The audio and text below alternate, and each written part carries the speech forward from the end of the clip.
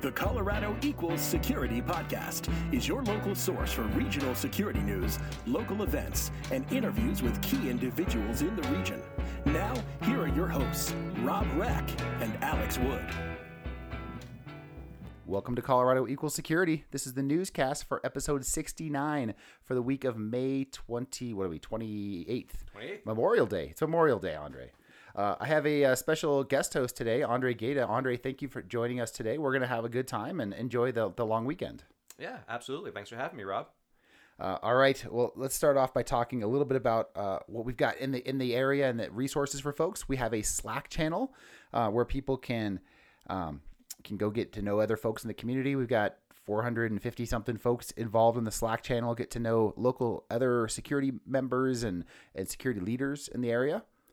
We also ask you guys to get signed up for our mailing list. So each week you can get the show notes delivered into your inbox.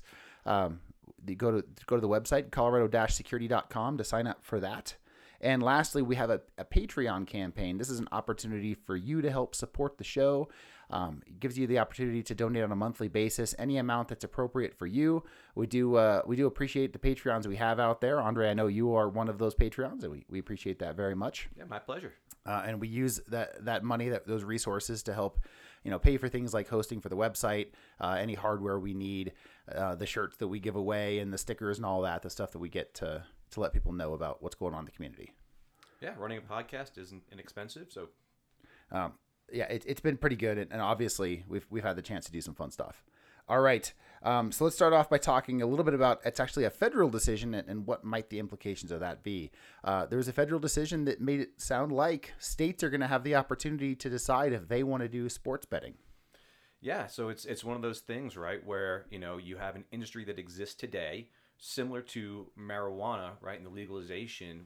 We didn't create it in Colorado; it existed, and we simply rediverted that revenue stream from cartels into legalized, governed, regulated businesses. Now here's another industry in gaming that is a multi-billion-dollar industry, much of it going offshore, that you can now redirect this online gaming, sports gaming specifically, into taxable revenue for the state. Yeah.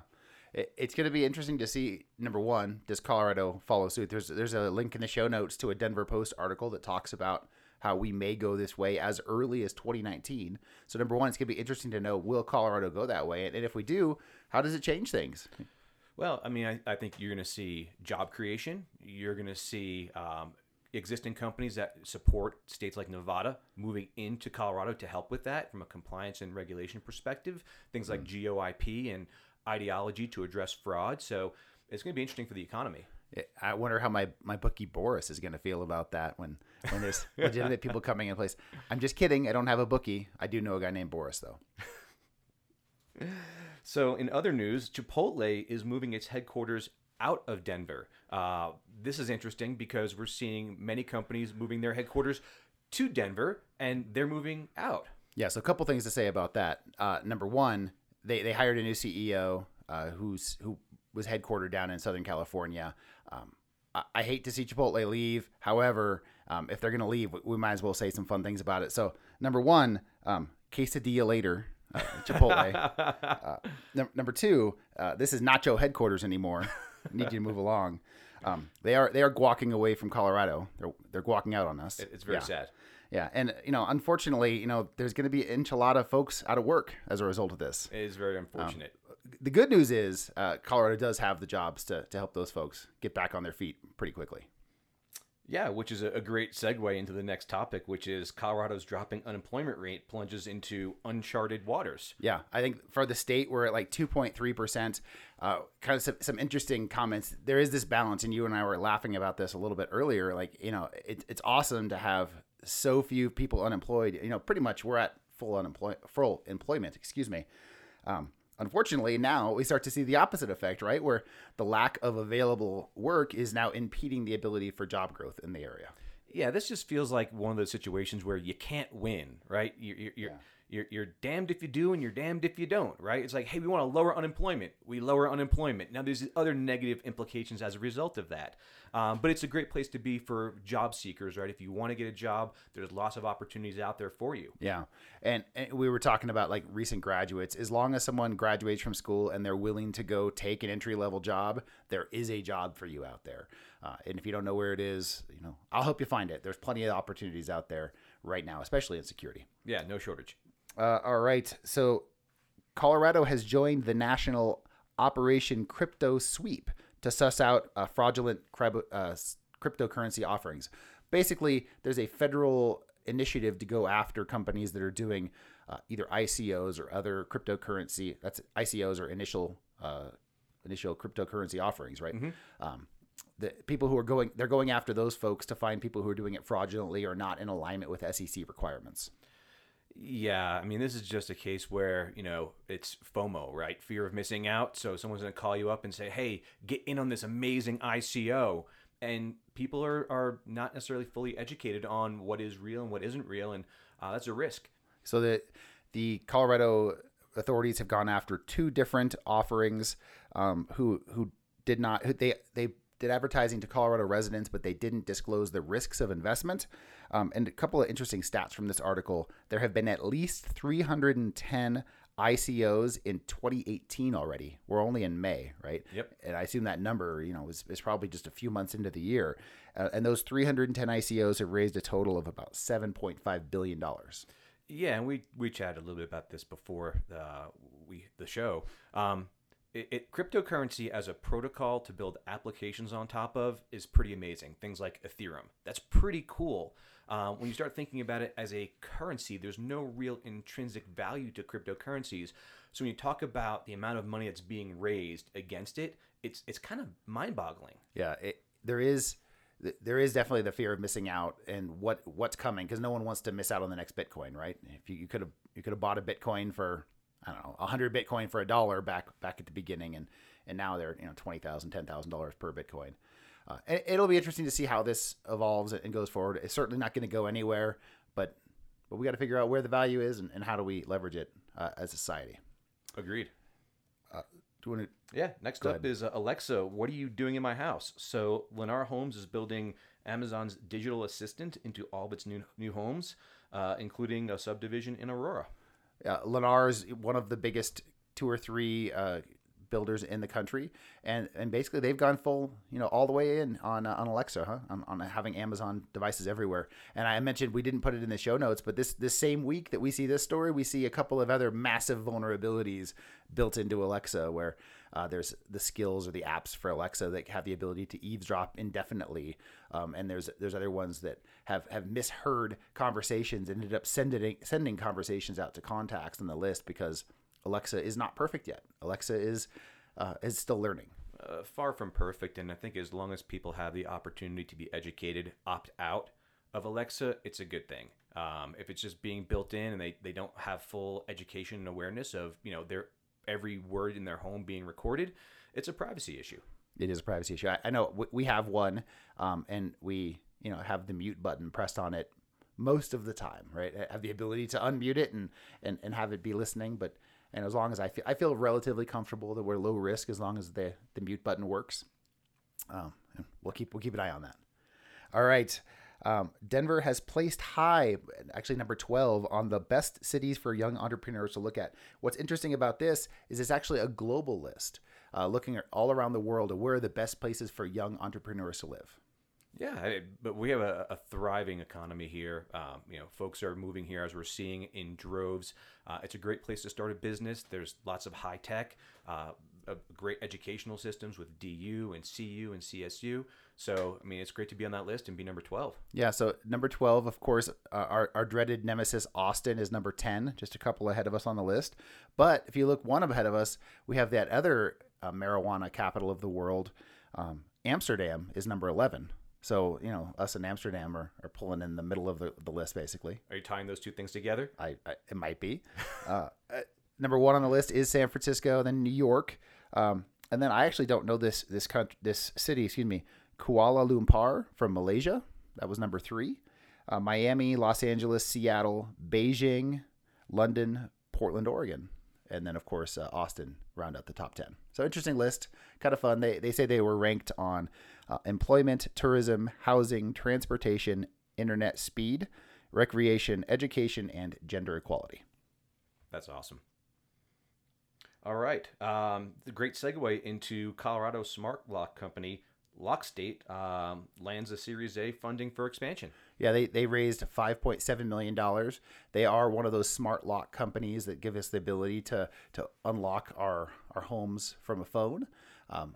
Interesting technology. You and I were talking before the show. There is a little bit of a difference in starting a new company that's not fully software and not fully manufacturing, and how do you get good at both with a small amount of seed investment? Good for them. They've got that almost $6 million that should really accelerate their growth there. Yeah, I look forward to seeing what they do here. Interestingly enough, not only are they in Colorado, they're actually in South Denver on Santa Fe. So you could drive by and stop and say, "Hey, we heard about you on the media. You guys are awesome," and blow their minds. That'd be kind of fun. This ties back to, right, every company is a software company. Yeah, absolutely. So next we have a blog from Red Canary.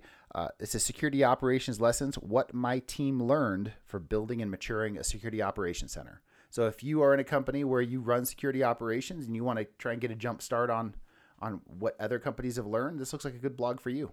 Yeah, absolutely. Go out there and read it. Those guys really know what they're doing.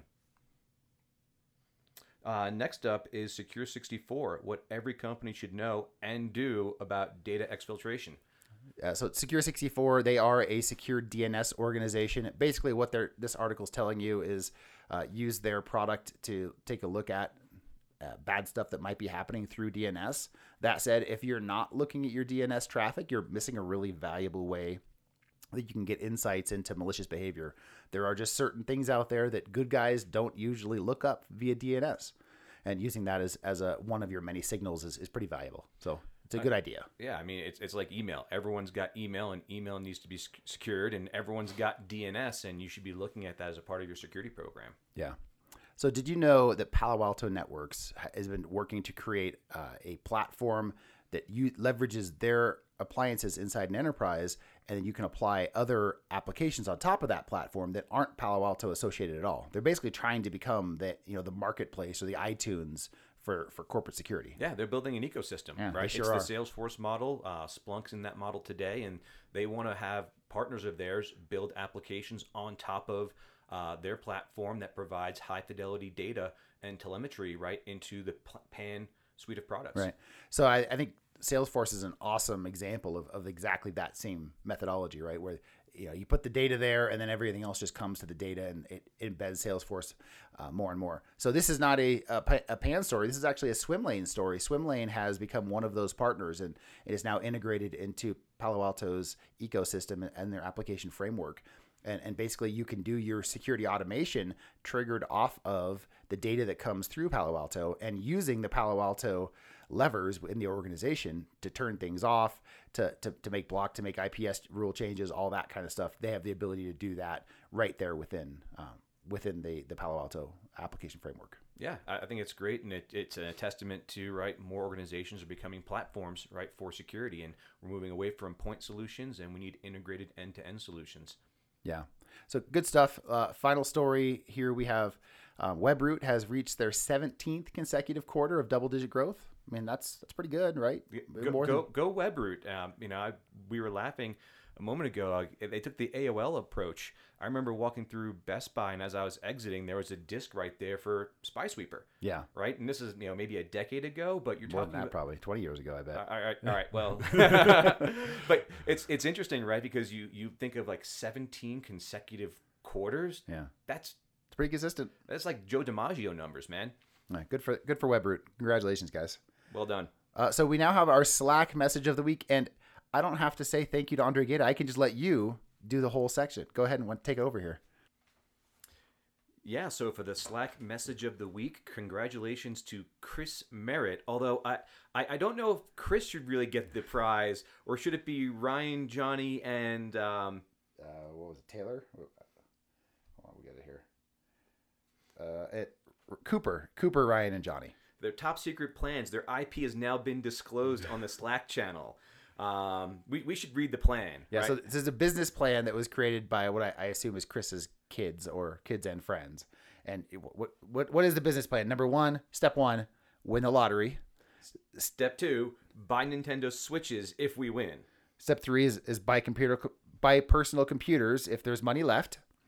4, construct our glider business. I like how they started off by buying what they wanted, and then they're going to worry about using it for funding the business after that. Absolutely. Step 5 is, of course, a play date with each other. Absolutely. And then see how much prize money is left over after that. Step 6 is, of course, seeing how much money the lottery winning actually was. And they do have a pricing sheet. I appreciate that. But before they get into the pricing sheet, the next step for the business is hiring salespeople. Yeah. That's fantastic. Way to go, guys. They do have a sheet full of logos. They've gone far enough to have logos created. Appreciate that. And then they're basically ready to go. They have the plan around. So for those who have Series A dollars who are looking to invest in startups here in Colorado, reach out to Cooper, Ryan, and Johnny. They've got a lockdown business plan. And I'm pretty sure that they won't use too much of your Series A's money for this plan. I think you could probably get through this with $600-700, and they'd be really ready to go with the glider business. All right. Congratulations to Chris. Of course, you are the winner for this week's competition. We'll send you a note, and you can pick something from the Colorado Equal Security store as a thank you. All right, moving along to jobs. We have a few jobs to go through this week. Starting off with my very personal favorite at Ping Identity, we are looking to hire a senior security analyst. This is someone who understands technology, understands Linux and networking and security operations, hopefully has a little bit of knowledge of AWS as well. We'd love to have you as a part of the team here at Ping. We also have another Ping Identity position, which is a site reliability engineer focused on security operations. This is someone who helps manage and keep our production environment up, but does the security projects in that production environment. Yeah, Arrow Electronics is on the list. They're looking for an identity and access management manager reporting into Rishi. Webroot is hiring a threat research analyst. You just heard that Webroot has 17 quarters in a row of double-digit growth. So you want to go somewhere that you're probably going to have your job for a while. Yep, and Red Canary is looking for a CERT team. Raytheon is hiring a cyber automation engineer. I don't know exactly what a cyber automation engineer does. I assume that they automate cybers, but it doesn't say that specifically in the job description. And it's one of those government contractors, so should be top fun. Secret. Yeah. MITRE is looking for a cybersecurity engineer. Western Union is hiring an IT manager focused on internal audit. And Coalfire, which is up north where I'm located as opposed to you down here south, Rob, Coalfire is hiring a consultant penetration tester. And finally, Alchemy Security is hiring a DevOps engineer. So not security focused, but working for a security company. Finally, let's go ahead and move over to events. As a reminder, we do have an event calendar. If you wonder what's happening in the next couple of weeks, this is the place to go. Andre, I think we have a first here on the show. I believe that this is the first time that we have no events happening in the next week. There's nothing here until June 5th. Enjoy the break, guys. Yeah, apparently, Memorial Day, people don't want to go back for Memorial Day and go do security things. Yeah, and kids are out of school now. There you go. That's true.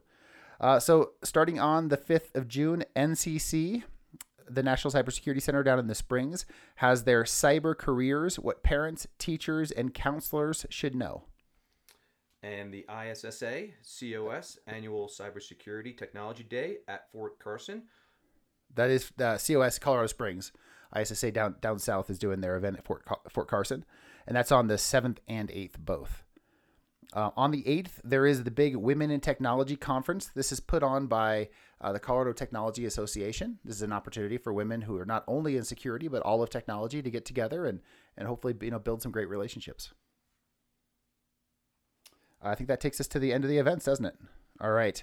Well, that is it for the show. We're going to throw it over to our feature interview, which is a little different this week.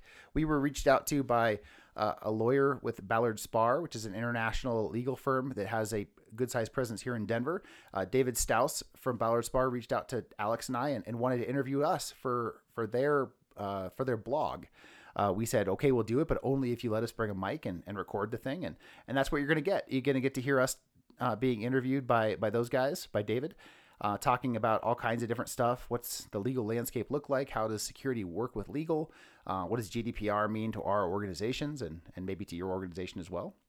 Hopefully you'll enjoy it. It should be fun. Yeah, and a quick thank you to all the servicemen and women out there on this Memorial Day weekend.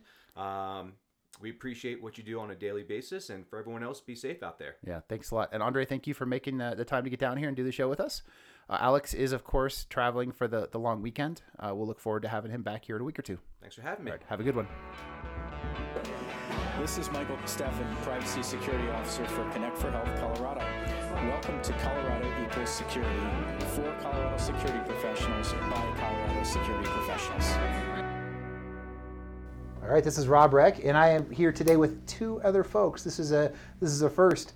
One who you know real well, Alex. Alex, how you doing? Good. How are you, Rob? Doing fantastic. We are here today, joined with a special guest, David Staus from Ballard Spahr.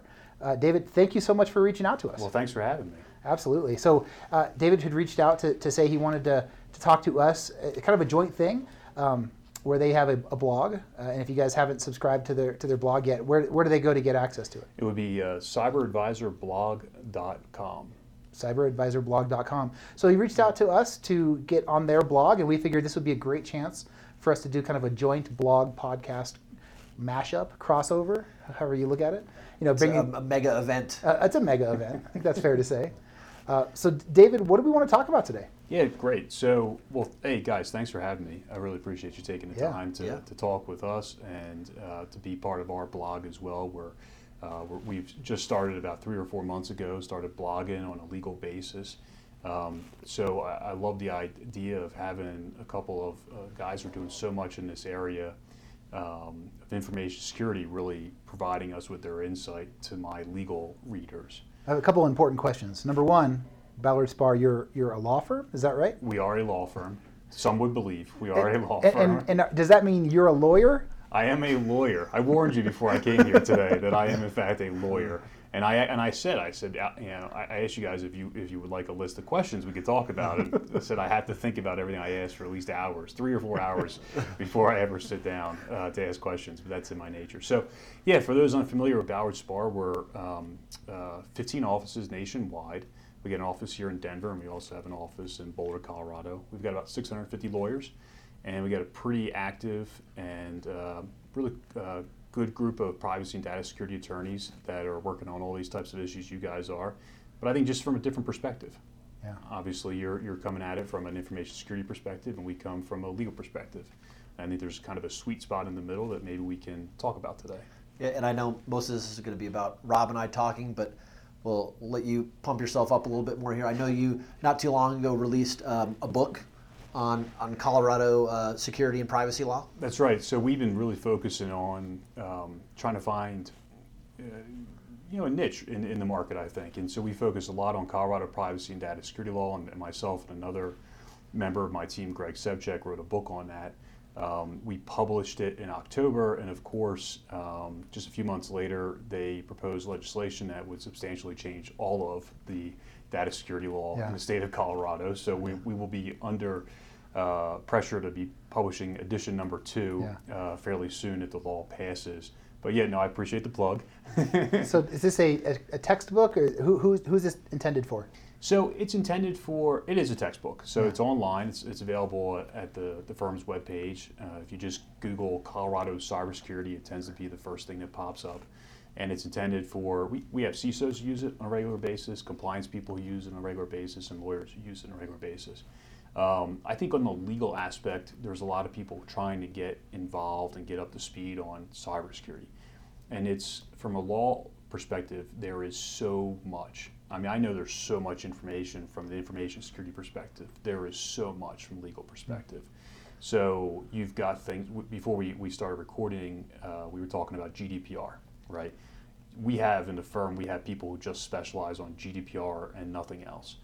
But then you've got foreign laws of Canada, India, I think, is working on one right now. All these foreign countries are working on things, and you need to be up to speed on that.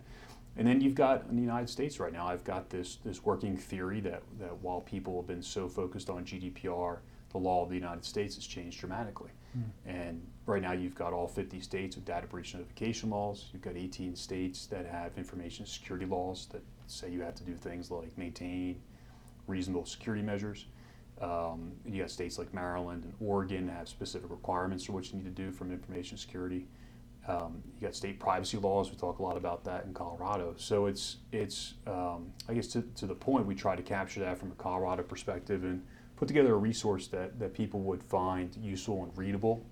That's the big thing with lawyers, is trying to make it readable at the end of the day. I thought it was a legal requirement that it can't ever be understood by common folk. Yeah, no, well, you have to have tons of disclaimers, that's for sure, right? This is not, this may appear to be a legal text, but it really is not a legal text. Okay. Please don't rely on anything we say here, right? You can't this does not establish an attorney-client relationship, the fact that you've looked at the book, but there's all that types of stuff that we have to put in there because of the lawyers like myself. But yeah, it's like I said, we've been really busy with a lot of different aspects right now, not the least of which is GDPR. And before I get too far down the line on talking about what we're doing, I love it if, for my readers' purposes, if we could just talk a little about your guys' background.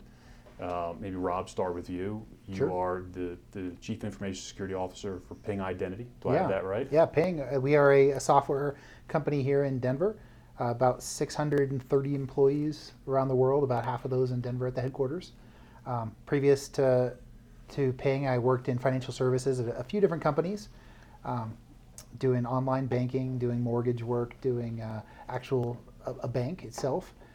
So I've had a good run of regulatory requirements, and of course now you talked about GDPR. That's real top of mind for us as an international company with a significant amount of work going on in Europe. In addition to doing that as my full-time gig, I've also been really involved with ISSA here in Denver, which is the Information Systems Security Association. Denver has the biggest chapter in the world. You should put that in the blog. I think that it's now in the podcast. Yep. We've had good growth there. I think is it 800 people? Just over 800. I think we just passed over 800 people In the local Denver chapter? in the Denver chapter. Yeah, it's pretty good. Pretty good, folks. We're catching up to you, ISACA. We got your eye on. We got our eye on you there. Anyway, it's been really fun to get involved there. And Alex, why don't you tell us a little bit about your background? Alex Wood, I'm the Chief Information Security Officer for Pulte Financial Services. So that is made up of Pulte Mortgage, PGP Title, and the Pulte Insurance Agency. So people might recognize the name Pulte, more known for Pulte Homes. We're the third largest home builder in the country. And so Pulte Financial Services provides those financial services for folks that are buying Pulte homes. And so I've been doing information security for almost 20 years now. So I started my career at IBM, did a lot of managed security services work there. We had a security operations center that I helped stand up, helped develop some of the services that they had there. Spent some time after that at AT&T, working in their cloud services group, among other things. Then left there to go from a several 100,000 person company to an oil and gas company here, QEP Resources, which is just up the street from where we are now, to start their information security program. Company of 600, so it was a little bit of a change there. Left there, spent some time at Kaiser Permanente, doing technology risk management for them, and then a few years back moved over to Pulte to run their information security program.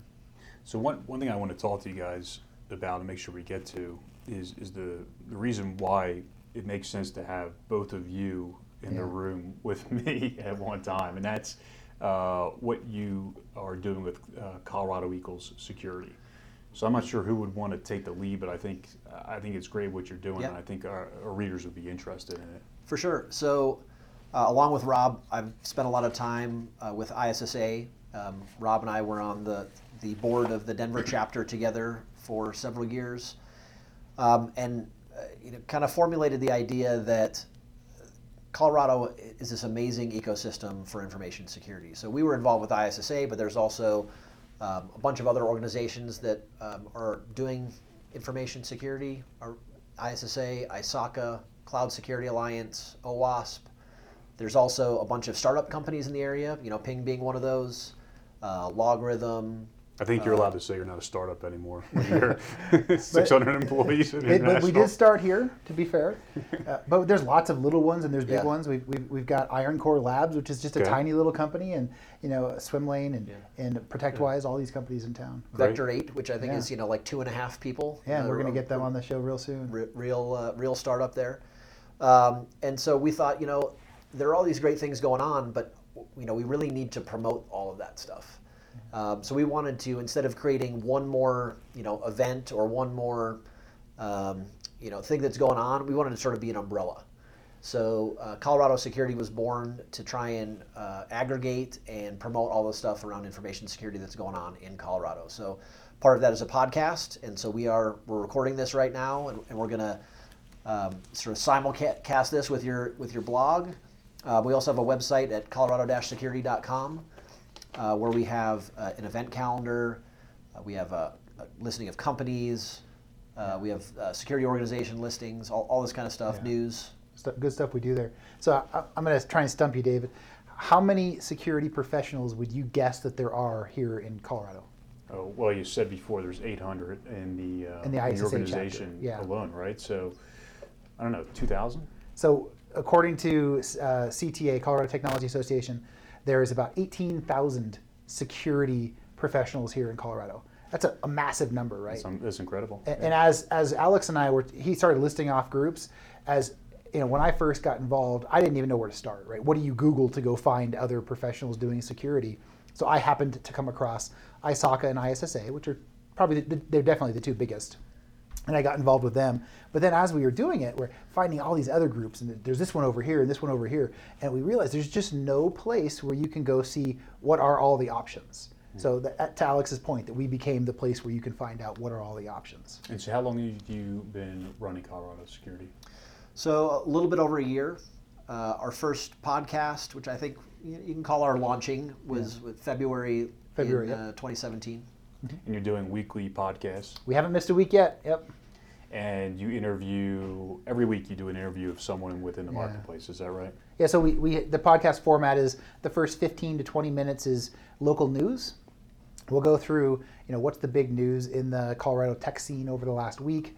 We'll go through kind of blog posts and press releases from the local companies, talk about job openings that look interesting to us, and we'll talk about the security events that are happening over the next 2 weeks. That's the first 15 to 20 minutes, and then we have the feature interview, and that's usually either sitting down with the founder from one of these local tech companies, from a CISO from one of the local companies here in town, or just somebody else interesting in the community.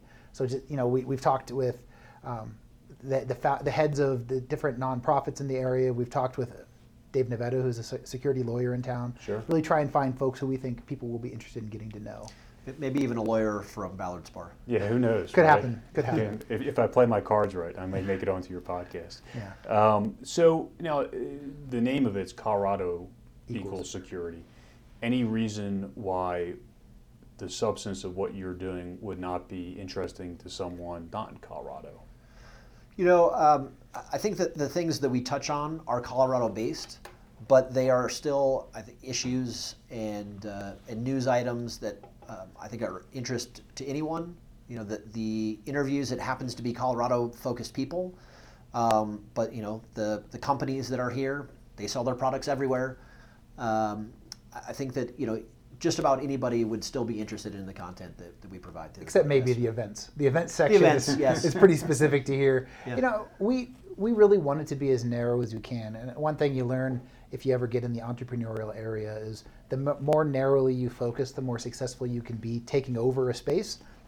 We will never be the biggest podcast in the world, but we can be the biggest Colorado-focused podcast, right? We'd be the only Colorado-focused security podcast.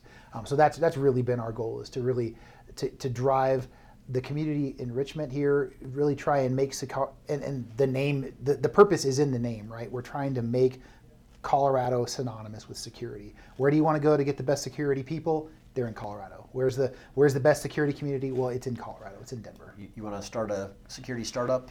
You do it in Colorado. Yep. And how's the podcast been received so far? Terribly. Everyone hates it. Is that about right? Yeah, pretty much. No, I think things have been going really well. We've gotten great feedback from people. The listenership has continued to slowly grow. We actually had one piece of feedback from a listener that I find it made me feel really good. He was up in Fort Collins, and he was not even in security, just in sort of general IT work, and started listening to the podcast on his drive from Fort Collins down to Denver for his job. And it really sort of inspired him, and he sort of refocused what his efforts were at work and was doing more on security, and it really invigorated him because he was just sort of run down and not inspired in his job. So it's good feedback like that is what helps me keep going and doing this stuff. And so how can people sign up for your podcast? Yeah, so if you go to the website, colorado-security.com, you can find links there. Or if you search for Colorado Equals Security on iTunes or Google Play, you'll definitely find it there as well. So let's change topics just a little bit. And I want to ask you about your roles. And as you know, my readership on the blog is legal-based. And so I want to kind of poke around and get your guys' thoughts right now on the relevant legal topics. You mentioned, Rob, GDPR. Mm-hmm. How much of your time right now is spent thinking about GDPR? Well, right now it's not too bad, but for the last year and a half, it's been one of the overarching projects for us to get in front of. It, as a provider of SaaS services, we had three different ways we had to think about GDPR. We had to think of it from the perspective of our SaaS product, so any data that we have in the cloud for our customers, consumers. So we're B2B, we only sell to businesses, but they have lots of consumers who might be there, and we need to help our customers comply with GDPR, because no one's going to want to buy a solution that puts them immediately out of compliance with the biggest privacy regulation ever, right? So we had to make sure our SaaS products were compliant. Second aspect is we had to look at our marketing practices. So our marketing team, which for most companies, right, marketing is not a core IT competency where you're especially good at all this stuff. It really caused us to mature, make sure we had data flows in place for every place where you ingest data. Where's the data being stored? What's the process for doing opt-in, opt-out? Really getting good at understanding the privacy and consent aspects for our marketing practices. And then the third aspect, which is honestly the easiest one, is getting our arms around privacy from an employee perspective. As a 600 and something person company, we have call it 70 employees who are EU citizens. Well, we have to treat their data in the way that's compliant with GDPR as well. So our HR systems, all those things have to be compliant. And I kind of walked through them in the priority order that we looked at them and where we've been spending our time as well. And how much time do you think you had to devote to getting GDPR compliant over the last year or so? Well, it went in waves. I'd say a year and a half ago is when we created, and let's call it December of 2016, is where we created a matrix of product requirements that we would have to implement in order to make our products compliant with GDPR. And we delivered those so all of December and maybe a couple weeks of January, my GRC team was focused on creating that matrix of requirements. We delivered that to our product team in January of 2017. And then we were able to hand that off and really take a back seat on that and let them work on building the requirements into the products. And then mid 2017 is where we really ramped up the other two aspects of the project, the marketing and the internal project. And that's also when we went out and contracted with an external DPO, Data Protection Officer, which is a requirement of GDPR. We did not want to have an internal person for a variety of reasons, but we chose not to have an internal person be a DPO. We engaged with an external DPO who was able to give us some help with some templates and really give a little bit of guidance.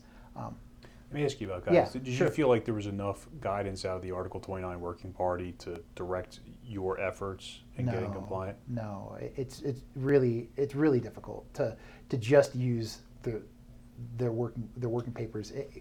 Especially the different countries have different interpretations. The regulation itself is just not nearly detailed enough. It's principle based, right? And some of the principles sound really simple. Privacy by design, the right to be forgotten or right to erasure. These things sound simple, but when you start getting into the nitty gritty of them, when you start actually trying to implement is where you realize that it's just not clear enough to make it easy. And so do you think this will be sort of a rolling compliance issue for you? The May compliance deadline will happen and you'll adjust as time goes on? Yeah. So we believe that we have implemented controls that meet all of the requirements. However, as we start to see case law developed around this, I suspect everyone's interpretation of these things is going to change. And as that happens, we'll probably start to make changes in how we do things. We're ready to be flexible, but we think at this point, from a risk-based perspective, we've really kind of figured out how do you meet the spirit of the law and as close as we can understand it as it is today. Have you sought any certifications like ISO 27001 or anything along those lines to try to drive compliance? Yeah, so we are ISO 27001 certified as of March 30th this year. Okay. So that's a new thing. Thank you. That was also a big priority for us over the last year or two. Did you do that as part of GDPR, or did you do that separately? It's unrelated to GDPR. It's really just to be able to provide assurance to our customers that we're operating in an environment that they'd be comfortable with. GDPR kind of drives us in a different direction, which is really more about the consent and privacy and data handling versus internal security practices. And one thing I've heard on my end from clients is a lot about the 72 hours that you're given to provide notification of breach. How's Ping approach that? Yeah, so that's dependent on whether you're the controller or the processor. Data controller being the person who is ultimately responsible for that 72-hour that time frame. The processor is the one who's a kind of a supplier to the controller. We're both, right? Mm-hmm. In the event of one of our employees or the marketing data, we are the controller. In the event of our SaaS product, we're the processor. So for a processor, you have to let your customer know immediately. What does immediately mean? That's not defined. But that 72 hours is applied directly to our customers from the time that we let them know to when they have to disclose. Interesting. Alex, has GDPR been at all relevant to your business? I've been, I guess I'll say lucky. We are a completely U.S.-based company. We only build houses in the U.S. and we only market to U.S. consumers.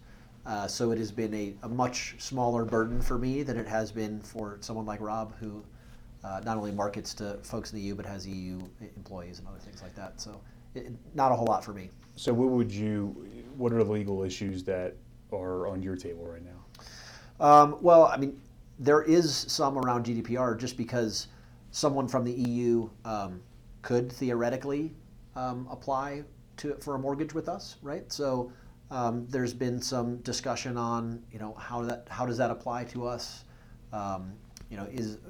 What does jurisdiction look like? Other things like that around deciding how much risk we have around GDPR, even though our operations are all focused on the U.S. So, that's been one thing. More general legal issues. We have a whole lot of consumer data that we try to keep safe. So there are, all the different U.S. Privacy laws that we have to deal with, and that's always a big deal for us. We're also. Let me ask you on that and sorry to cut you off, but so post Equifax, the amount of state and even a little bit of federal action on privacy type issues, breach response issues, the SEC, cybersecurity disclosures, all these little bits and pieces that have come out, how much does that impact your daily lives or your weekly lives and your positions as CISOs? I'm pretty lucky in that in the mortgage industry, there's lots of regulation. So our legal and compliance department is pretty good in keeping up with that stuff. That doesn't directly affect information security, but because of that, they have staff that is dedicated to following those compliance issues as new laws come out.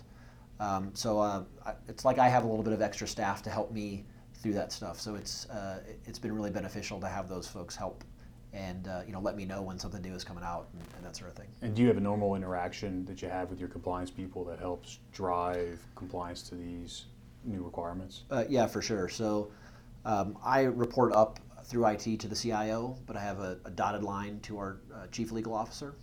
And so, I spent a lot of time with him, and I have a great relationship with him and his whole group, which includes compliance. Rob, is U.S. law relevant to Ping right now? I mean, obviously it's relevant, but is it a hot ticket item right now for Ping? I don't think so. We are really not regulated by much of what you just said. We're not public companies, so the SEC is not a factor.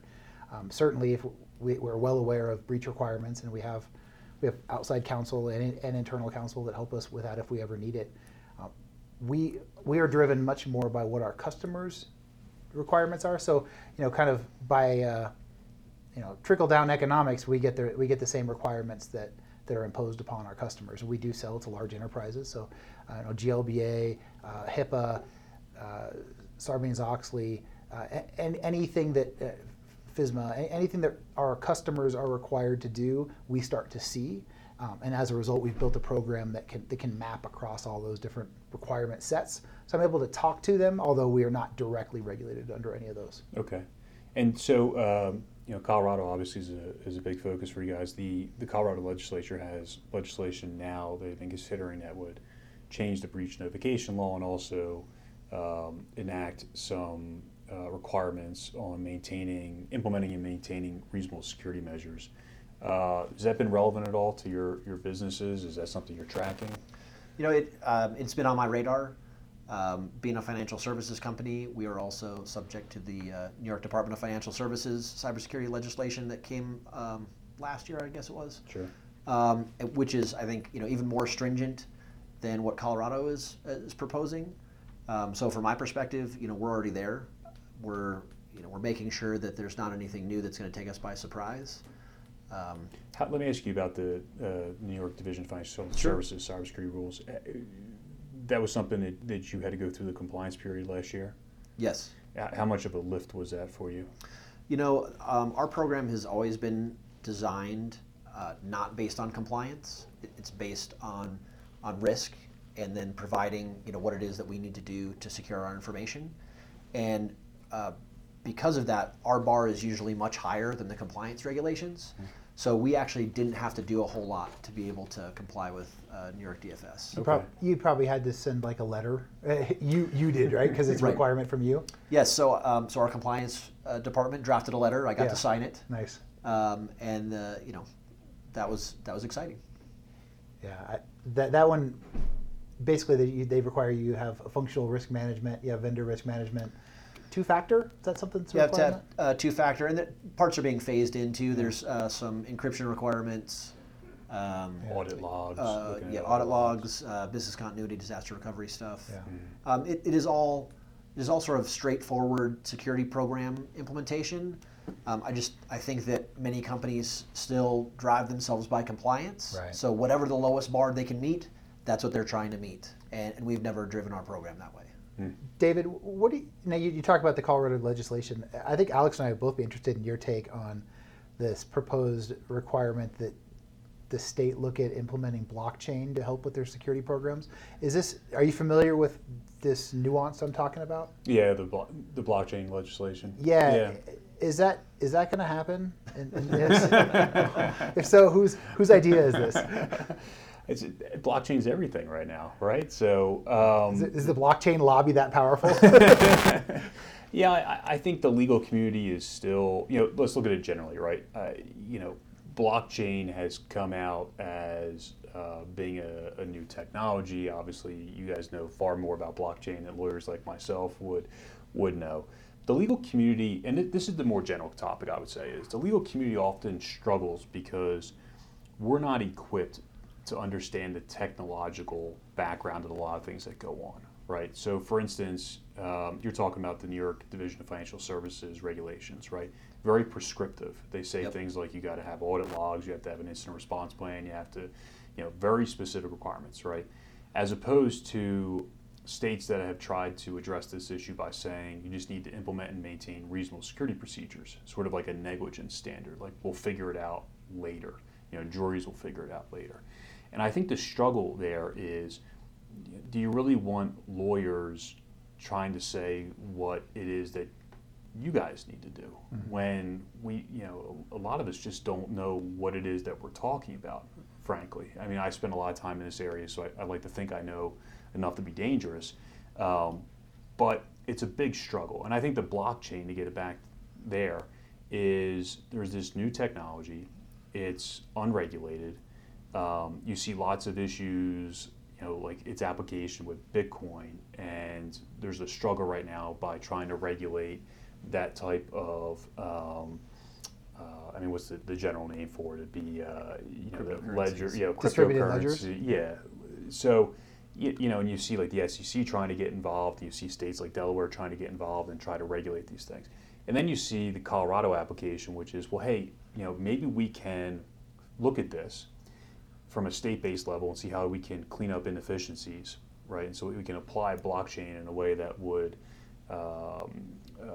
eliminate the need for X or eliminate the need for Y. They don't have it figured out yet. There's no doubt that they don't have it figured out yet.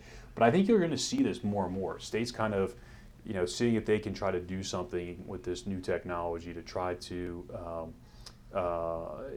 address inefficiencies or be at the cutting edge. And I think it's important for Colorado, just for the same reasons what your guys are doing with the Colorado Equals Security. I think it's important for Colorado to try to be on the cutting edge. And maybe it works, maybe it doesn't work.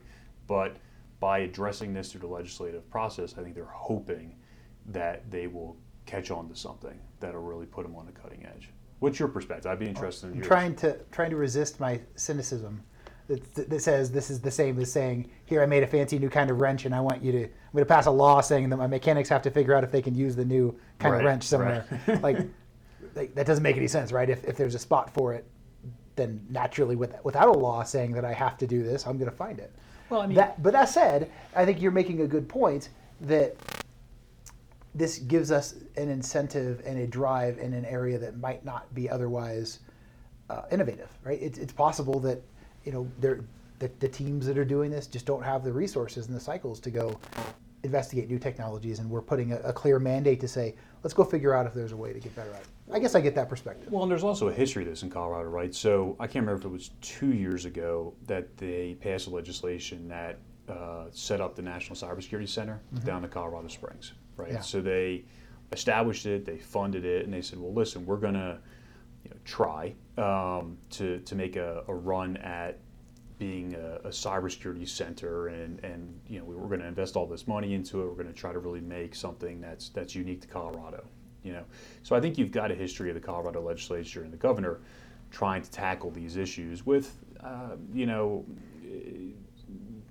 fully realizing that that there's going to be speed bumps along the way. With varying degrees of success. Is that what you're saying? I think if we use that as a baseline to say, is this a good approach?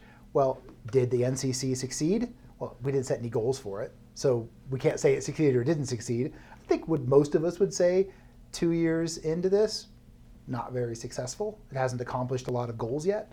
However, there's something going on, right? It's generated a lot of buzz. Is that it's probably a net positive. It might not have been the best way to sink X millions of dollars, though, right? That's the question. Yeah, I mean, I think on the other side of it, if this cryptocurrency law blockchain law passes, and then 3 years from now, that technology doesn't exist anymore. Well, now you've got a law that says you need to consider this thing, and it doesn't even exist. No one's using it. It's like, well, okay, now we're going to be spending more cycles than we need to, investigating something continually that doesn't make any sense anymore. Yeah, that's funny. I feel like how easy it is to get rid of old laws, right? Right, exactly. I feel like once you make something a law, it's very hard to get rid of it. Look at Tabor. We've got horrible tax issues because of stuff that's been in there for a long time. Lots of other examples as well, but I feel like that's probably not the best place to put that. You're saying that once you legalize marijuana, there's no way to walk that back? That's probably true. Well, maybe less on that one. You have federal troops descending on Colorado one of these days to stamp it out. Who knows? We'll see. Yeah, so it's an interesting topic you raise, and it must be, from your perspective, it must be a lot different than from my perspective as a lawyer. I look at it and say, okay, legislature's trying something, but from your perspective, it's got a whole different take. It really does. It's like passing a law that says you have to figure out a way to use MySQL in the Colorado IT department. Like, why? Like, why are you telling me I have to look into this one particular technology when there's a million other ones that I could be using, and it's not like this thing does something that nothing else can do, right? Sure, right. It seems strange. It seems ham-fisted to me. So let me ask you about something else that you're involved in, which is the Rocky Mountain Information Security Conference. Why don't you tell me a little bit about it, Alex? Yeah, sure. So Rocky Mountain Information Security Conference, it is the largest information security conference in the region. It's been put on for, is this 12? I think this is number 13. Or 13. Yeah. 12 or 13 years, jointly by the Denver ISSA and ISACA chapters. So they get together every year, figure out what they want the conference to look like. We have it here in May. It's 3 days this year, so we've got 1 day of sort of pre-conference, sort of full or half-day trainings, and then 2 days of sort of a more traditional kind of conference format. We've got a keynote in the morning. We've got blocks of hour-long speakers during the day, and then keynotes in the evening also. I've been involved in Rocky Mountain Information Security Conference since 2010, I think, and it's been awesome. It's been growing every year. We're going to be, I'll say, well over 1,000 attendees this year. So I think it's really a great experience. Yeah. The place to be if you are a security person in Colorado. So Alex is the co-chair of the conference. ISSA and ISACA both name a chair. So he's the ISSA chair for the conference. I'm the head of programs for it. Now we're recording just before the conference. We're going to release this on the podcast right after. But we got a lot of cool stuff going on. And to Alex's point, just phenomenal growth over the years. It's been a lot of fun. And so tell me, you guys are in conjunction going to do a panel on CISO leadership. Is that right? So tell me a little bit about that. Yeah, so one of the sessions that we're having, CISO panel, I'm going to be moderating. Rob is one of our panelists. We also have Sam Masiello from Gates Corporation, Gail Curry from Oracle, Rich Schleip from the state of Colorado, Secretary of State. Yeah. And Joe McComb. Joe McComb, thank you, from Janus Henderson. Yeah, and we are recording before the panel, but I can guarantee you I'm going to get in a fight with Joe McComb during the panel. so you guys can go look and see how it went. I'm sure it'll be a friendly fight. No fisticuffs. Looking forward to it. Yeah. And so, from my perspective, legal-based readers, what is your sweet spot for the type of people who should be looking to attend this event? Yeah. Well, there's all kinds of different tracks. Probably the track that would be most relevant to the followers of your blog is our governance, risk, and compliance, or I don't remember what we call it, audit and compliance track. And we really get into a series of stuff that isn't as technical in nature. I know that the technical stuff can be a little bit intimidating, but we have stuff talking about GDPR, separating fact from fiction, a couple different GDPR tracks. We have one talking about auditing for SecDevOps as people move to the cloud. We talk about COSO, ISO, and SOC 2, and kind of how those different frameworks overlap with each other. Maturing third-party risk management. Really, I know I can keep going, but there's a lot of different tracks that are not as technical in nature that would probably be really relevant to these folks, including some lessons learned from incidents. If you want to talk about, hey, what did somebody else go through when they had a security incident, it'd be a good place to learn there. So also the elephant in the room is, David, you are speaking at Rocky Mountain Information Security Conference. I am, and I'm guaranteed of 2 people being at my event right now. That's right. Is that true? Yeah, so I don't know if you want to talk about what it is that you're going to be talking about. Yeah, sure. So we talked a lot about GDPR, and we were talking some about the United States law. And the basic theory of the panel is so much time and effort's been devoted over the last year or so to GDPR compliance. But in the wake of Equifax, that U.S. law has changed substantially and is consistently changing. And it's actually a far more difficult compliance or regulatory structure than you have with GDPR, because rather than having one regulation that governs what you need to do, you have 50 different state laws or states worth of laws, and you have federal requirements as well. And you have so much proposed legislation on a regular basis that trying to keep track of all of this and trying to make sure you're compliant with all these different changing laws is difficult.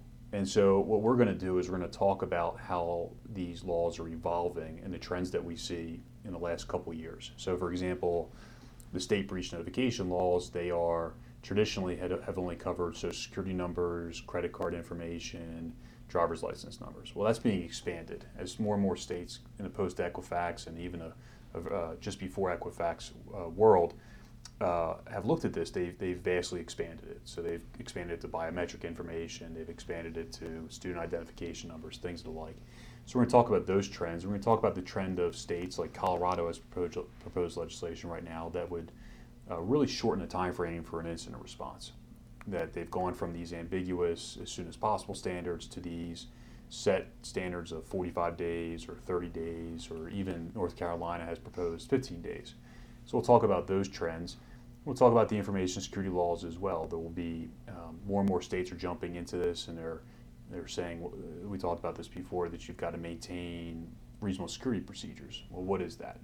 How does the law look at that, and how can you match up what you guys do and make sure that you're able to articulate to your legal officers who probably look for guidance to you guys, the CISO positions, the information security positions of, well, am I compliant, right? The legal officer is going to see a law and say, hey, Colorado requires me to implement and maintain reasonable security procedures, and they're going to say to you guys, well, are we there?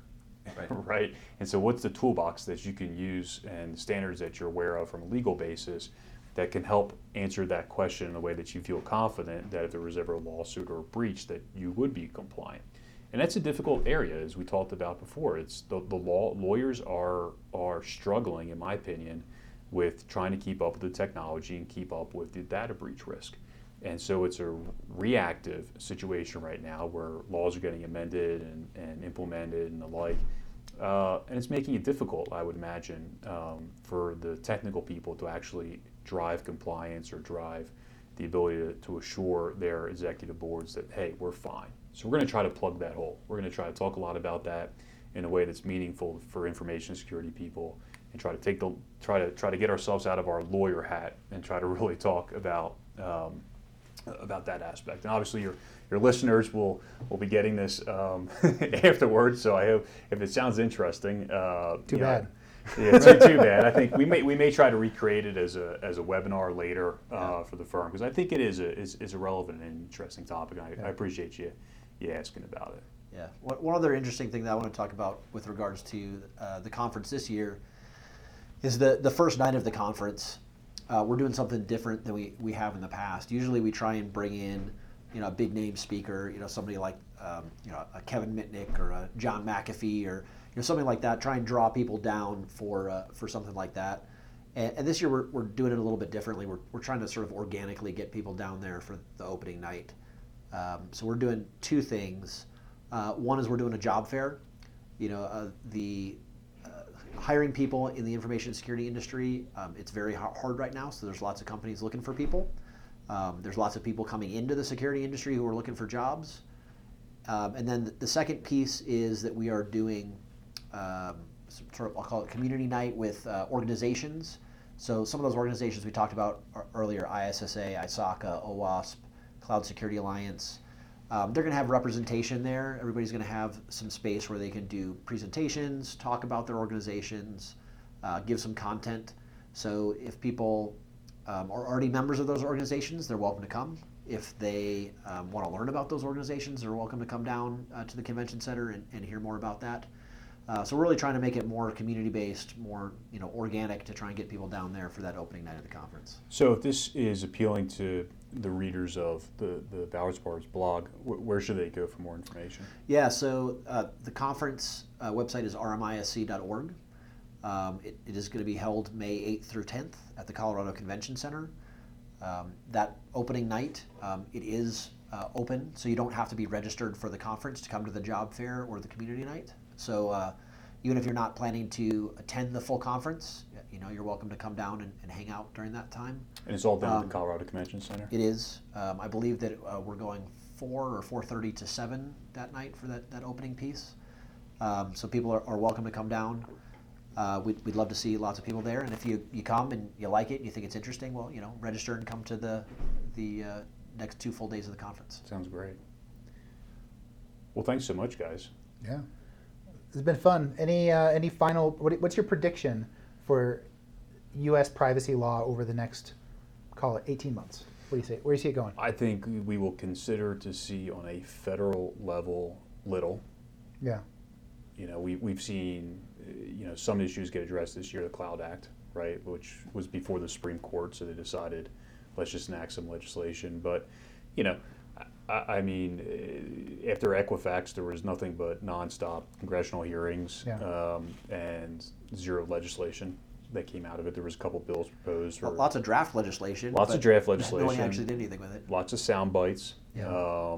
Lots of, I'm going to go out for re-election next year, so I better have my name on something. Have my name on something, right? So you saw a couple of those statutes. I mean, there was or legislation rather. There was one serious attempt at national data breach legislation, but that got a lot of pushback from state attorneys general because it would be a preemption issue, right? And they didn't want the federal government coming in and doing that. So I think on a federal level, you'll see. I don't foresee even post Facebook, right? I mean, there was the hearing with Mark Zuckerberg. There hasn't been a big push for privacy-based legislation. It's just not something that on a federal level happens to be a big ticket item. But on the state level, I think that's really where it's happening right now. You have the New York Division of Financial Services, their cybersecurity rules. I think you'll have more and more states in the next legislative session look at the privacy issue seriously. And so, for the most part, state legislatures run their calendar January to May or June, right? That's the legislative session on the state-based level. That's in Colorado as well. So I don't think that this year you saw the big push, but I think next year you're going to see the big privacy push.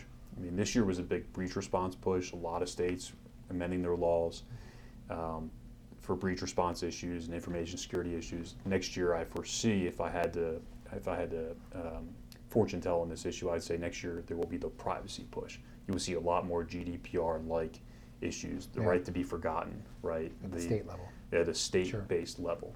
Which is a nightmare to try and deal with if you're a national company, as you're global even more so, right? But it sure would be nice if we could get our federal government to federate some of these things and simplify our lives.